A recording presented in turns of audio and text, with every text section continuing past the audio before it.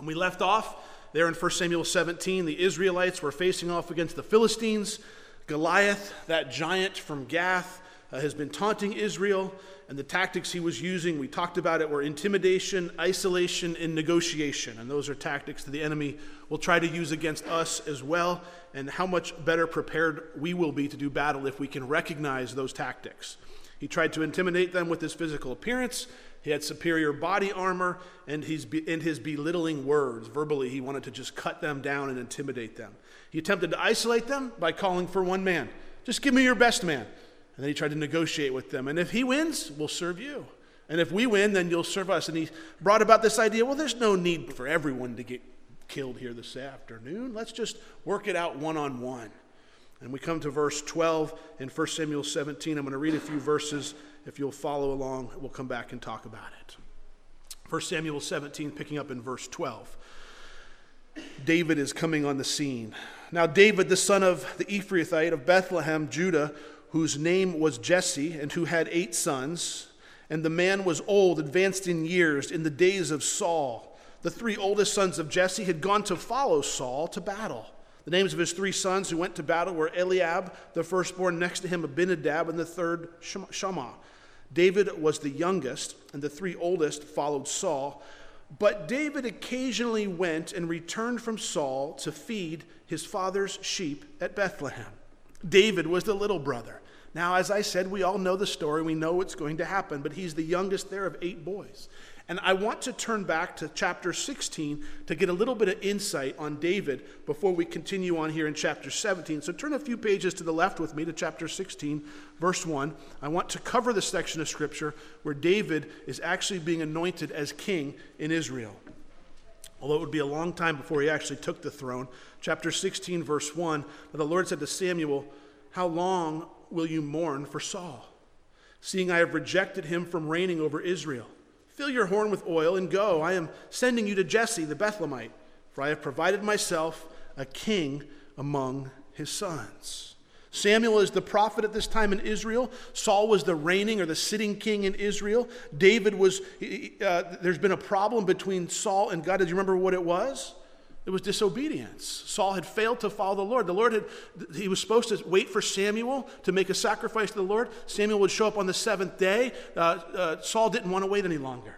He made the sacrifice without him, and he tried to play it off. He was told to utterly destroy the Amalekites, and he didn't destroy the Amalekites. He was supposed to take nothing from them, and he didn't. He brought King Agag back, who would eventually be responsible, an Amalekite, for the death of Saul, going further into Kings. But Saul was disobedient. Samuel was mourning because of the king of Israel was disobedient to the Lord. And the Lord says, "Hey, come on, Samuel, get up. I've got somebody I want you to go anoint as king. Young man David, let's go." He didn't tell him who it was. He just told him to go. "Fill your horn with oil. I provided myself a king among the sons of Jesse in Bethlehem." Look at verse 2. Samuel says to the Lord, "How can I go? Saul hears it. If Saul hears it, he'll kill me." So you can understand Samuel's, wait, God, if you want me to go anoint a new king in Israel while the reigning king is still on the throne? If he hears that, what's he going to do to me? He's going to kill me. You ever have concern with when the Lord tells you to do something? But Lord, if I do that, this might happen, or that might happen. The Lord said, "Take a heifer with you and say, I've come to sacrifice to the Lord. Then invite Jesse to the sacrifice, and I'll show you what you shall do. You shall anoint for me the one I name to you." The Lord says, "Go. And when you get there, Samuel, tell everyone that you're making the sacrifice to the Lord," which is true. "When you get there, invite Jesse and the sons, and I'm going to show you who the next king of Israel will be." I like how the Lord paces him. I'm going to give you the next step, Samuel, but I'm not going to tell you everything.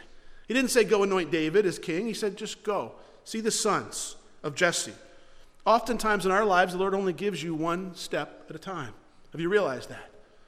Well, I have a burden, I have a calling for something in my life. The Lord says, fine, go. Well, but what's going to happen? I'm not telling you that.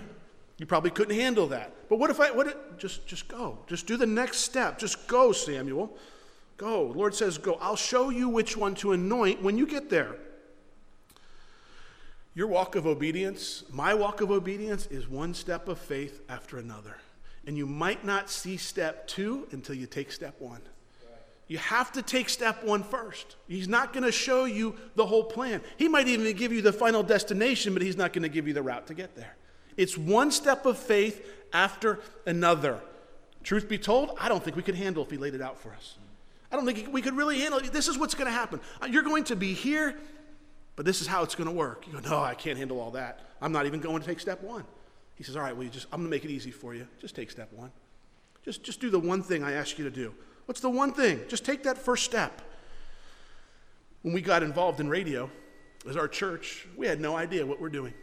You may or may not know, nobody in this church had any background in radio whatsoever. Yet we bought a radio station. We had no idea how to put it together, how to turn it on, or how to plug the equipment in. But we knew if we take one step, the Lord's faithful. And we took one step, then another step, and then another step, and we watched He provided along the way. We're doing the exact same thing right now with the discipleship program to help addicts. It's starting to unfold. We really don't know what we're doing. We're praying about it. We're taking one step after another. And each point we say, all right, Lord, what's the next step? We wait. You see, when He does it that way, who gets all the glory? He does. If I was to hire somebody that had run addiction programs in the past and bring them in as a director, who would get all the glory? They would. They don't need the Lord. But when the Lord takes an ordinary person and does an extraordinary thing, and that person goes, it's the Lord's work. Don't think for a moment the radio station is because of me or Kevin or anybody else. It's something the Lord did. We're just people that He uses, and He wants to use ordinary people to do extraordinary things. But you got to take one step after another. Samuel was obedient. Verse 4, so Samuel did what the Lord said. He went to Bethlehem, and the elders of the town trembled at his coming. And they said, do you come peaceably? Talk about a guilty conscience. Here's the man of God coming into the town, and the people are trembling. Uh-oh, we're in trouble. Hey, Sam, are you here peaceably? Are you, or what are you here for? Verse 5, he said, peaceably. I've come to sacrifice to the Lord. Sanctify yourselves, which means set yourselves apart. And come with me to the sacrifice.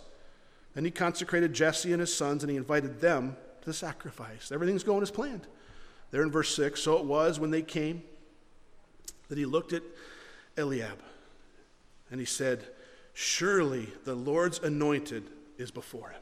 This is Samuel, his first son, Jesse's first son, Eliab. Wow, look at that guy. He must be the next king of Israel. He just looks like a king. He's fit like a king. He carries himself like a king. He's got all the outward appearances of a king. He's tall, good-looking young man, probably great king, great leader, going to make a great king. That's him. Thanks, God, this is such easy work. Verse 7, the Lord said to Samuel, do not look at his appearance or at his physical stature, because I have refused him. For the Lord does not see as man sees. For man looks at the outward appearance, but the Lord looks at the heart. If that verse isn't underlined in your Bible, it should be. Man looks at the outward appearance. Samuel, the prophet of God, says, that's him. This is easy. I'm going to be home before dinner. This is perfect. I'm going to anoint him king. And God says, no, Samuel, you're looking at the outward. You see, I want a man after my own heart. And that's not going to be seen in the outward appearance of a man. It's going to be seen in an inward man, in a man's heart. We can pretend to be after God's own heart on the outward very easily. But I want a guy who wants to know me in his own heart. That's who Israel already picked their first king in Saul. They picked a handsome man, head and shoulders above everyone else. But that's not who I want next. I want to pick a man that's going to be after my own heart. Verse 7, that's where he just talked about, I've refused him. I've refused him. When one man looks at another man, we really don't have a way of discerning the heart, do we? We can look at the outward appearance. We can look and go, well, he looks like he's got things squared away. Oh, he's really doing a good job with his family. Yeah, they come to church every week. They're doing fantastic. But what's going on behind closed doors? What's going on between a husband and a wife when no one's watching? What's being said? Is it what we see? The Lord says, I can see the heart. I can see what's being said behind the doors. I can see his real attitude. I can see his or her real heart. When one man looks at another, all we see is the outside, which is the part they want us to see. Have you noticed that Facebook isn't real? We put up what we want everyone to see. I'm on vacation. Let me take a selfie at the men's conference. Here we go. I don't have my phone, or I would. But we don't ever put what we don't want them to see. We don't ever put, I'm really struggling today. Yeah, I lost a battle.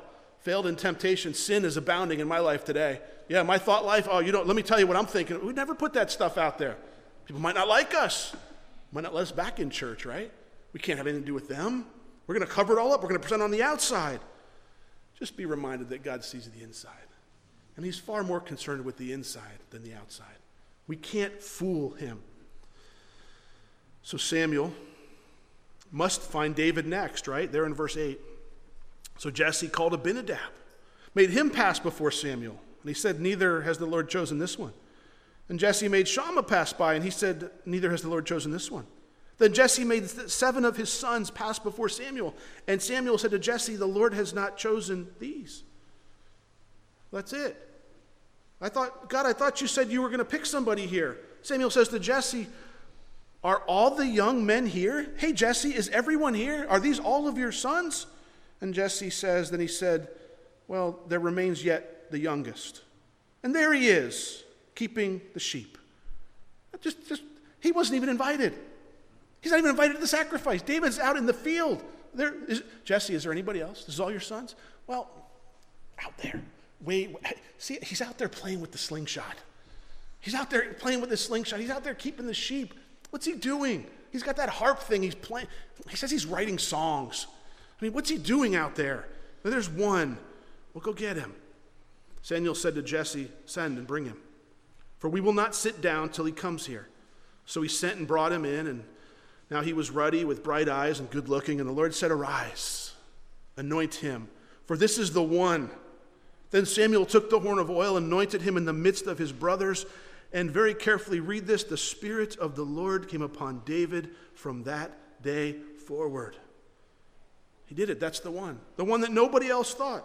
God often chooses the most unlikely people to do his work. Why? So he gets the glory. What was David doing when he was anointed by God? He was keeping the sheep. He's being a shepherd out in the field watching. It wasn't a popular job.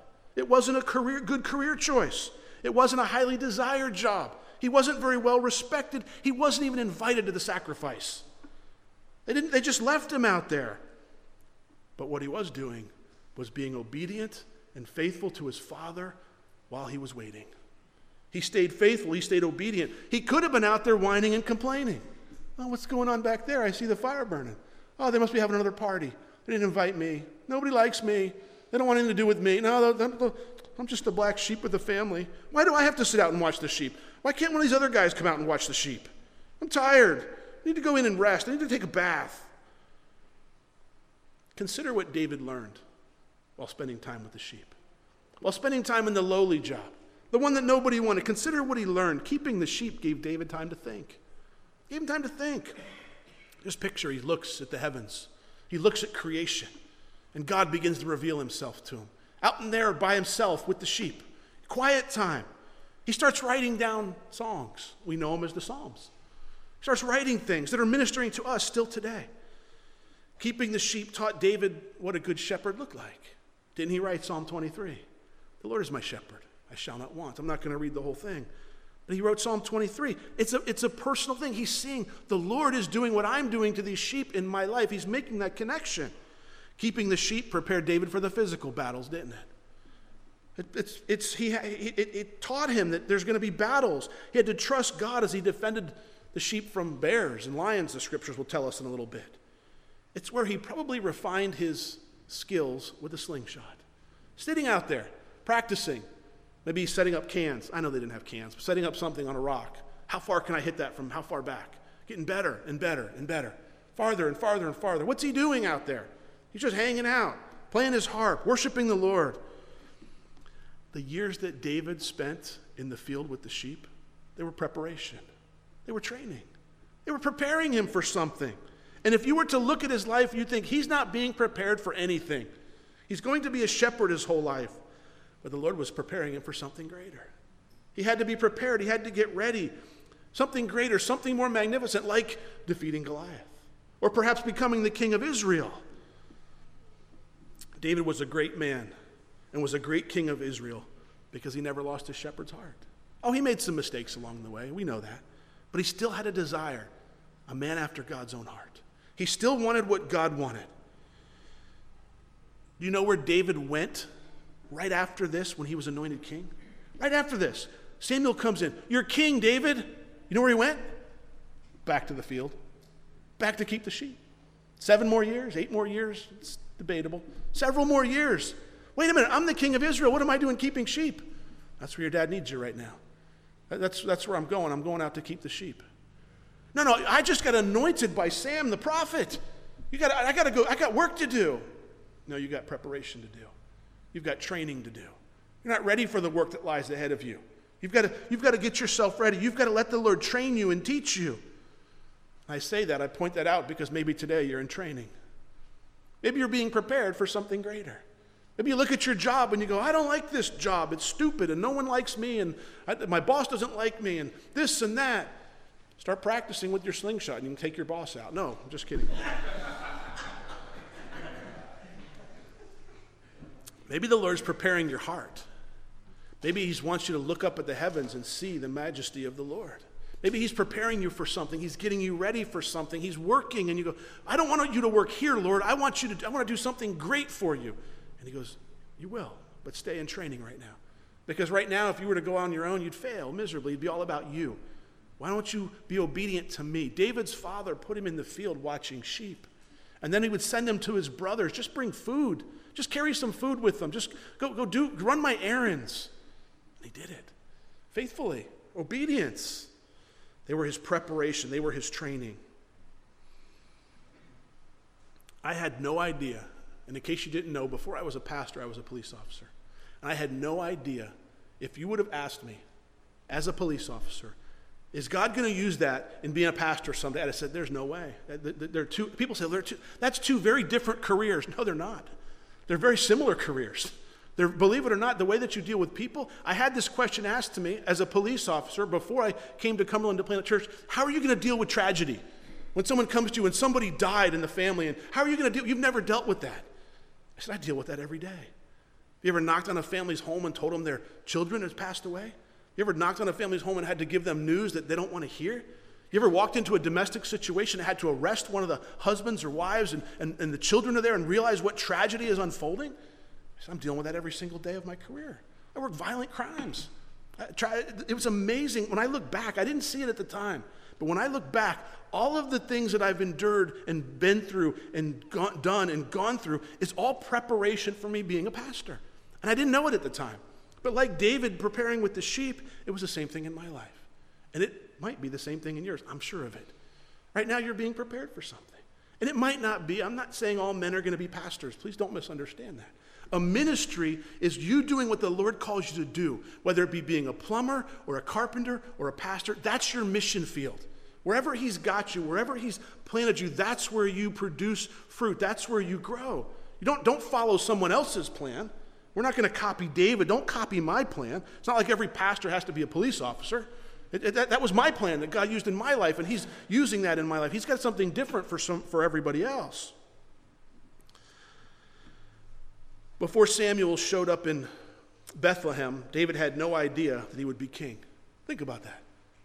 You ever notice how life can change in a day, in a moment? David had no idea. He was out watching the sheep. Here comes Samuel, and all of a sudden now he leaves that day going, I'm going to be the king of Israel. I wonder if he thought Samuel was nuts.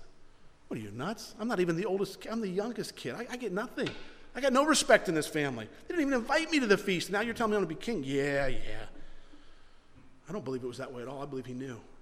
The Holy Spirit came upon him from that day forward, it said. He knew. And we know from the scriptures he waited until the Lord put him as king. He had many times to take the throne when he could have killed Saul himself. He didn't do it. And his heart was, Lord, if you're going to remove Saul, that's fine, but I'm not going to be the one to do it. And he eventually became the king of Israel. Now let's turn back to chapter 17 of one page over. Verse 16. The Philistines drew near and presented himself 40 days, morning and evening. Morning and evening. Goliath is coming out, taunting them every day, twice a day. Twice a day. Does the enemy ever taunt you?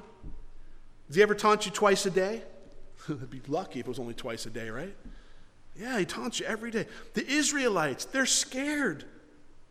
They're being intimidated physically, verbally, and Goliath is attempting to isolate them. He's trying to get them to give in to his negotiation. Can you imagine this scene?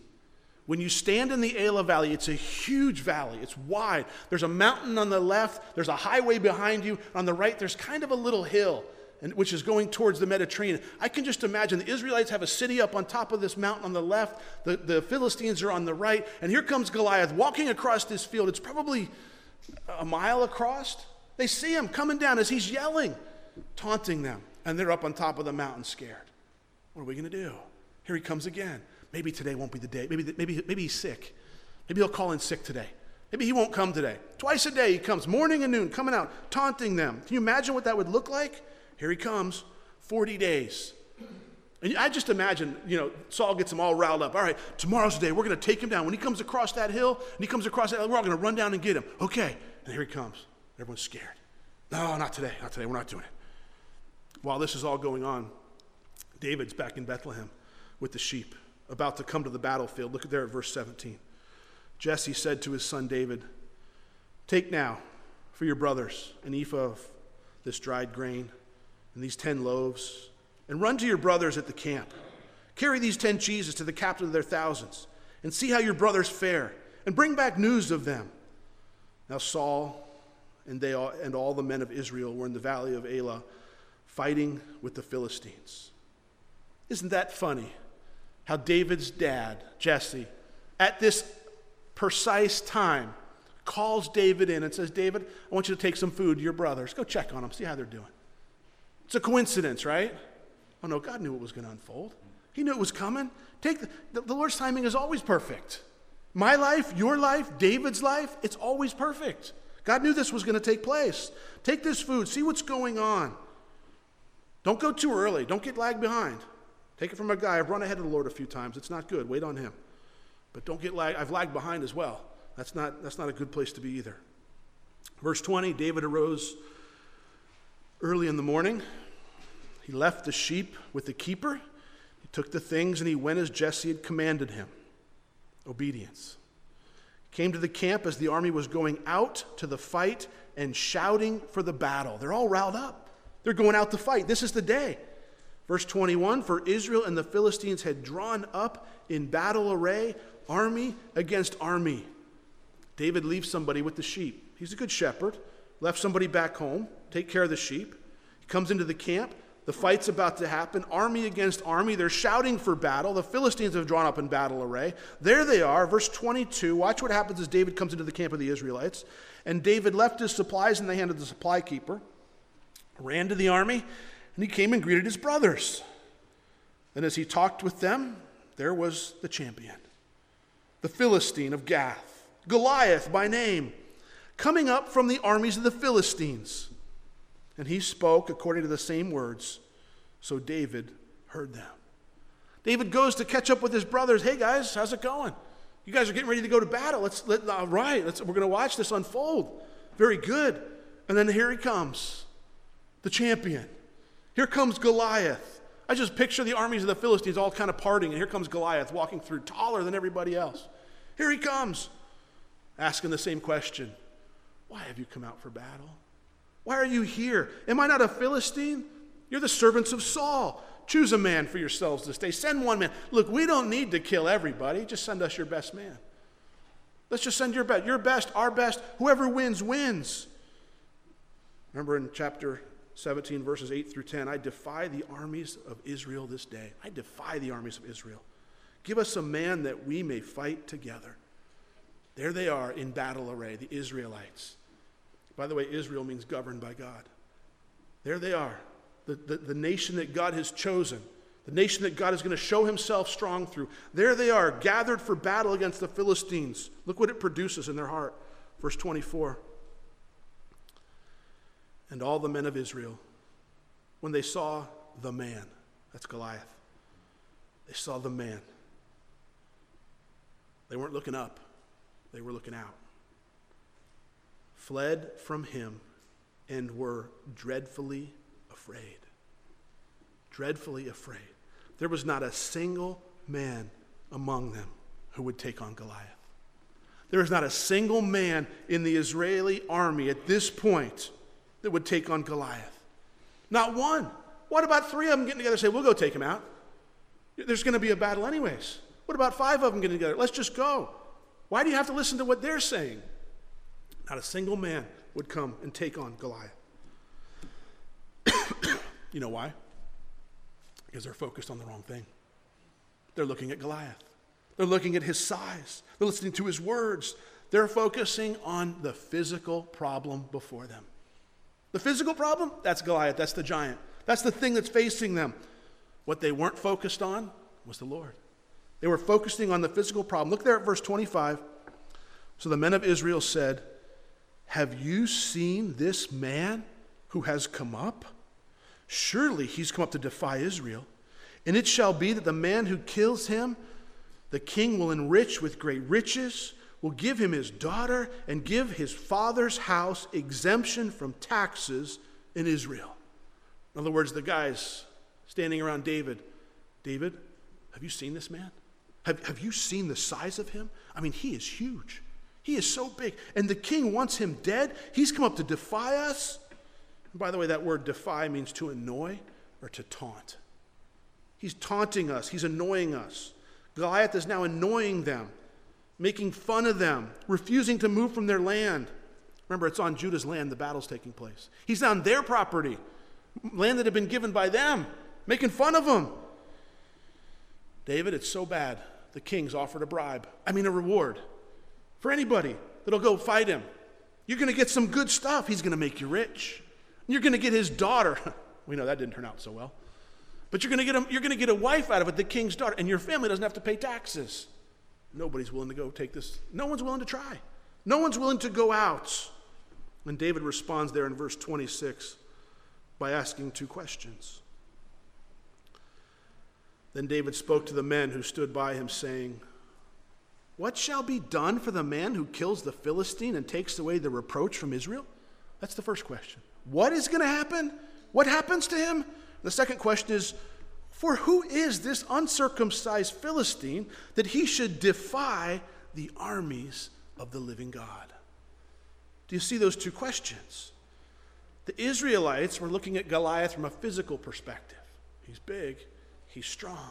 They had taken their eyes off the Lord and they'd placed them on their problem, which was Goliath. Like you've never done that. Like I've never done that. But Lord, I've got something going on in my life and it's a big problem. It's a really big problem and I don't know what we're going to do. I don't know how we're going to handle it. What am I going to do? I'm having financial trouble. There's pain in my life. There's a sickness in my life. Lord, I don't know what I'm going to do. You know, the moment you take your eyes off the Lord and put it on your problem, your focus is out of whack. You're not focusing on the right thing. Instead of saying what should have happened, they should have been looking and go, yeah, that's a pretty good sized man coming there. He's got a lot of armor. Man, I can't wait to see how the Lord's going to take him down. That's going to be really cool to watch. I wonder who's going to get to be blessed and take him down. What's going to happen here? But that wasn't their heart at all. When you're in the battle, when you're fighting your Goliath, when you have that thing, and again, please remember, Goliath is not always sin. It could be anxiety. It could be depression. It could be illness. It could be sin. But when you're fighting that thing and you take your eyes off of the Lord, and you put it on your problem, all of a sudden your problem looks huge and your God looks small. But if you have the right perspective of who your God is huge and your problem is small. To see how that works, let me show you the difference a proper perspective makes. The men of Israel said in fear and trembling, this man. That's how they referred to Goliath, this man. David said, this uncircumcised Philistine? That's who you're talking about? This uncircumcised, pagan-worshiping Philistine? That's who you're afraid of? The men of Israel, while scared to death, said, surely he's come to defy Israel. Surely he's come to defy us. He's taunting us. He's making fun of us. And David responded, that he should defy the armies of the living God? He's an uncircumcised Philistine. We are an army of the living God. Are you serious? You're worried about this guy? Have you forgotten that the name Israel means governed by God? You see the difference the perspective makes. The men of Israel said, the man who kills him. And I bet, in my opinion, they said it like it was impossible. The man who kills him, like, not that anybody could, but if you could, you'd get a lot of money. And you'd have that daughter, that cute little daughter that Saul's got. Yeah, that would be your wife. And your whole family doesn't have to pay taxes, but not that anybody really could. And then David says, the man who kills this Philistine and takes away the reproach from Israel. This Philistine is uncircumcised. He's pagan worshiping. He's reproaching Israel. Do you see the difference? The army is going, we can't do it. We're in battle array, but we're scared to death. Because what are they looking at? They're looking at Goliath before them. They're looking physically what lies before them. If you get stuck looking at physically what lies before you and not looking up at the Lord that's doing the work or the one capable of doing the work, your perspective will be out of whack too. David's got the proper perspective. One commentator said this. He said, David saw things from the Lord's perspective, but the men of Israel saw things from man's perspective. Please do not make the mistake in this life of only looking at your circumstance from man's perspective. See it from the Lord's perspective. You might see the eternal value. You might see the greater purpose. You might see what he's doing through it. But when you look at it and you go, I just don't like being here. I just want to go home. Let's just go home, David. Let's not stay and fight. Let's just go home. Let's just make it go away. We're going to lose anyways. How about the attitude that says, you know what, Lord, you're in charge. If it's your will that we lose, then we lose, but we're going to fight for you. If it's your will that we win, we're going to win, but our focus is on you. Lord, let your will be done. So they didn't want the Lord's will. They wanted their will and didn't see a possibility of obtaining their will. But when you look and you go, Lord, I don't care what happens. It's your will. Whatever you want to do, Lord. You lead this battle. You show us how. You give us the way. You show us. Look how they respond there in verse 27. They repeated themselves. And the people answered him in this manner, saying, so shall it be done for the man who kills him. Here's this young man. Some people say 15, some say early 20. That's about how old David was at this time. 15, 20, somewhere late teenager, early 20s, whatever. A little bit of discrepancy there. Young man comes into the camp. No armor, no sword, no nothing. And he's standing there with all the people decked out in all their war gear. Everything they had, ready to do battle. He goes, what's wrong with you guys? He's an uncircumcised Philistine. You're serving the living God. Don't let him reproach you. And they're going, no, you don't understand. Have you seen this man? And what do you think David's brothers say? Look at verse 28. Anybody got brothers? They're always supportive, aren't they? I don't have any brothers, but I have 3 sons, so I get to watch it. Verse 28. Now Eliab, his oldest brother, heard when he spoke to the men, and Eliab's anger was aroused against David. And he said, why did you come down here? And with whom have you left those few sheep in the wilderness? I know your pride and the insolence of your heart. You've come down to see the battle. Eliab's mad. He's angry. Why do you suppose he was so angry? Why is he? Because of the way David's talking. David's going, what's wrong with you guys? Why was he so angry? Number one, Eliab didn't really know David that well. He didn't really know what was going on in David's heart. All he saw was the outward. All he saw was a shepherd. All he saw was a kid with a shepherd's staff in his hand. He's not qualified to do a battle on a field, yet he's talking like he's going to win the battle for us. He's a kid. He's probably going to get hurt. He belittles David. Who have you left those few sheep with? That little job that you have, that little thing, come on, run along. Run along and take care of your sheep, David. Come on, go run along. He belittles him. You don't have the ability. You see, Eliab misunderstood David's motivation. Eliab misunderstood. He thought David was in it for himself. I know the pride and the insolence of your heart. Eliab says, I know why you're doing this. You just came down here to watch the battle. You just want to see the fight unfold.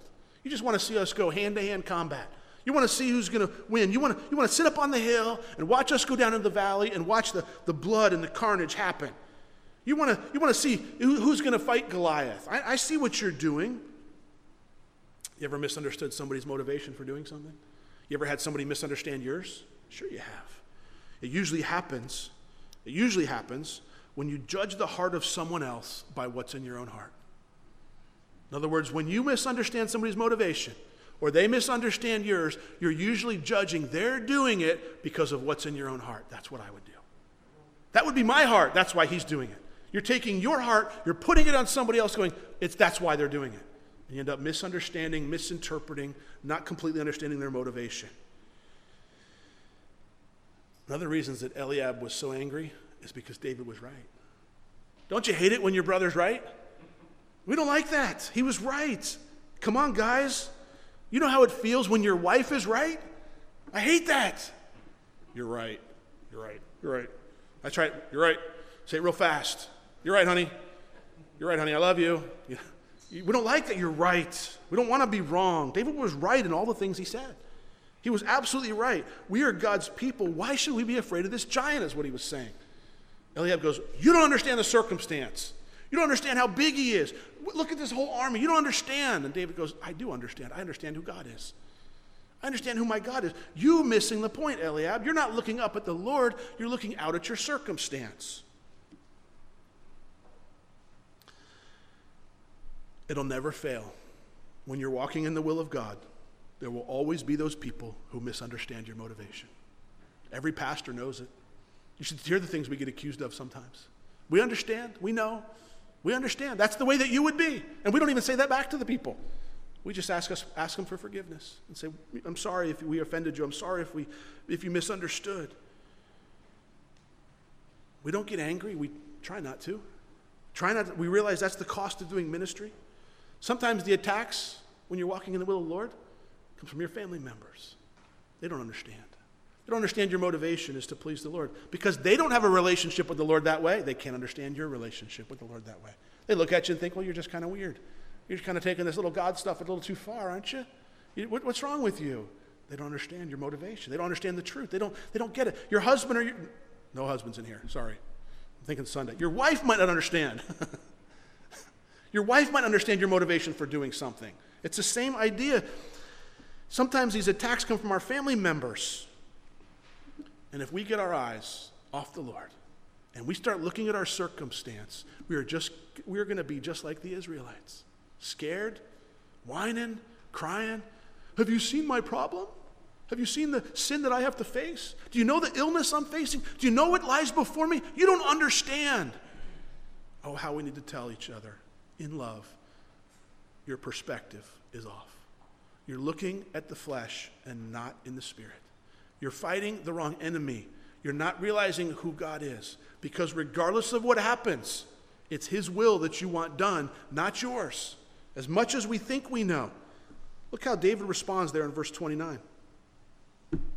David said, what have I done now? Is there not a cause? Then he turned from him toward another and said the same thing. What have I done? Is there not a cause? And these people answered him as the first one did. David stuck to his position. He stuck to what he said. Is there not a cause? I only asked a question. I asked two questions. Am I not justified? I want to know. Who is this pagan Philistine anyway? And why is he allowed to defy the armies of the living God? He answered David the same way. This is my perspective. David, you don't understand. He's so big. He's so strong. He's overtaking us. He's been doing this for 40 days. We don't know what. Have you seen the size of his spear, David? Do you see the armor? We don't even have a way of penetrating his armor. We don't even know how. David, you're not thinking this through logically. It doesn't make sense. Do you see how we apply that rationalization to the enemies in our own life? We can't possibly beat this thing. Oh, no, you're looking in the wrong place. You're looking to the wrong thing. It's in the Lord we need to be looking. David is more concerned with God's cause than with his own feelings. How is this making the Lord look? Are you guys giving any consideration to how it makes our God look? They all know Hebrew. They all know Israel means governed by God. Do you realize this is making our God look pathetic? Do you realize that right now, as we're standing here scared and he's standing there threatening us, our God looks weak and useless? That kind of hits home when you apply it to your own life, doesn't it? How does your life make our God look? What does it look like? Is he seen as powerful and strong? Is there a testimony that says, look what he's done in my life. Look how he's changed me. Look what he's accomplished. Look at my marriage. It was a mess and now it's back. Look at my life. I was broken and fallen apart and couldn't function in society. Look what God did. Or do we make our God look like the Israelites are making their God look? Shaking, shuddering. Lord, I can't handle this life. I can't handle what you've got me through. I don't understand, God. God, if you love me, you'd take it away. God, if you'd fix it, God, make it go away. David didn't care about his glory or success, but only for the glory and success of the Lord's cause. His will be done, not ours. Right there, Goliath was defeated. Right there, when it became about God and not about David. It wasn't about, let me show you how strong I am. Let me show you what a good shepherd boy can do. It wasn't about him, it was about God. You see, he turned the whole thing and said, this is about the living God of Israel. And you guys are making him look pathetic, is what David's saying to him. Man, that's challenging. That's convicting in my heart. What does my life make the living God look like? Is it success? Victory? It's challenging, convicting. Eliab's words were no doubt hurtful to David. They hurt. It's his brother. But David did not let them derail him. When you step out in ministry, when you do something in ministry, when you sit down and you teach your first Bible study in your family, your wife might say something, well, that wasn't very good. And you go, all right, I'm done. I'm never doing that again. No. That's what would happen if David would have packed up and went back home. No. That's not how that's quitting. That's not what happens. Eliab's words were hurtful, but David did not turn aside from what the Lord had called him to do. He continued on. Charles Spurgeon put it this way. He said, immediately before the encounter with the Philistine, he fought a battle which cost him far more thought, prudence, and patience. The word battle in which he had to engage with his brothers and with King Saul was a more trying ordeal to him than going forth in the strength of the Lord to smite the uncircumcised boaster.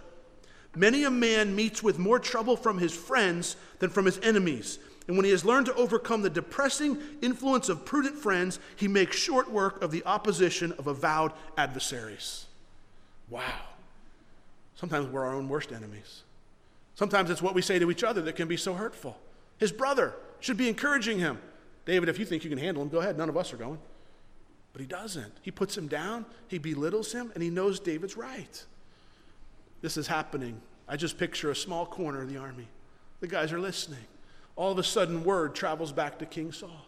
Hey, there's a guy over there who's talking like nobody else. Really, what's he saying?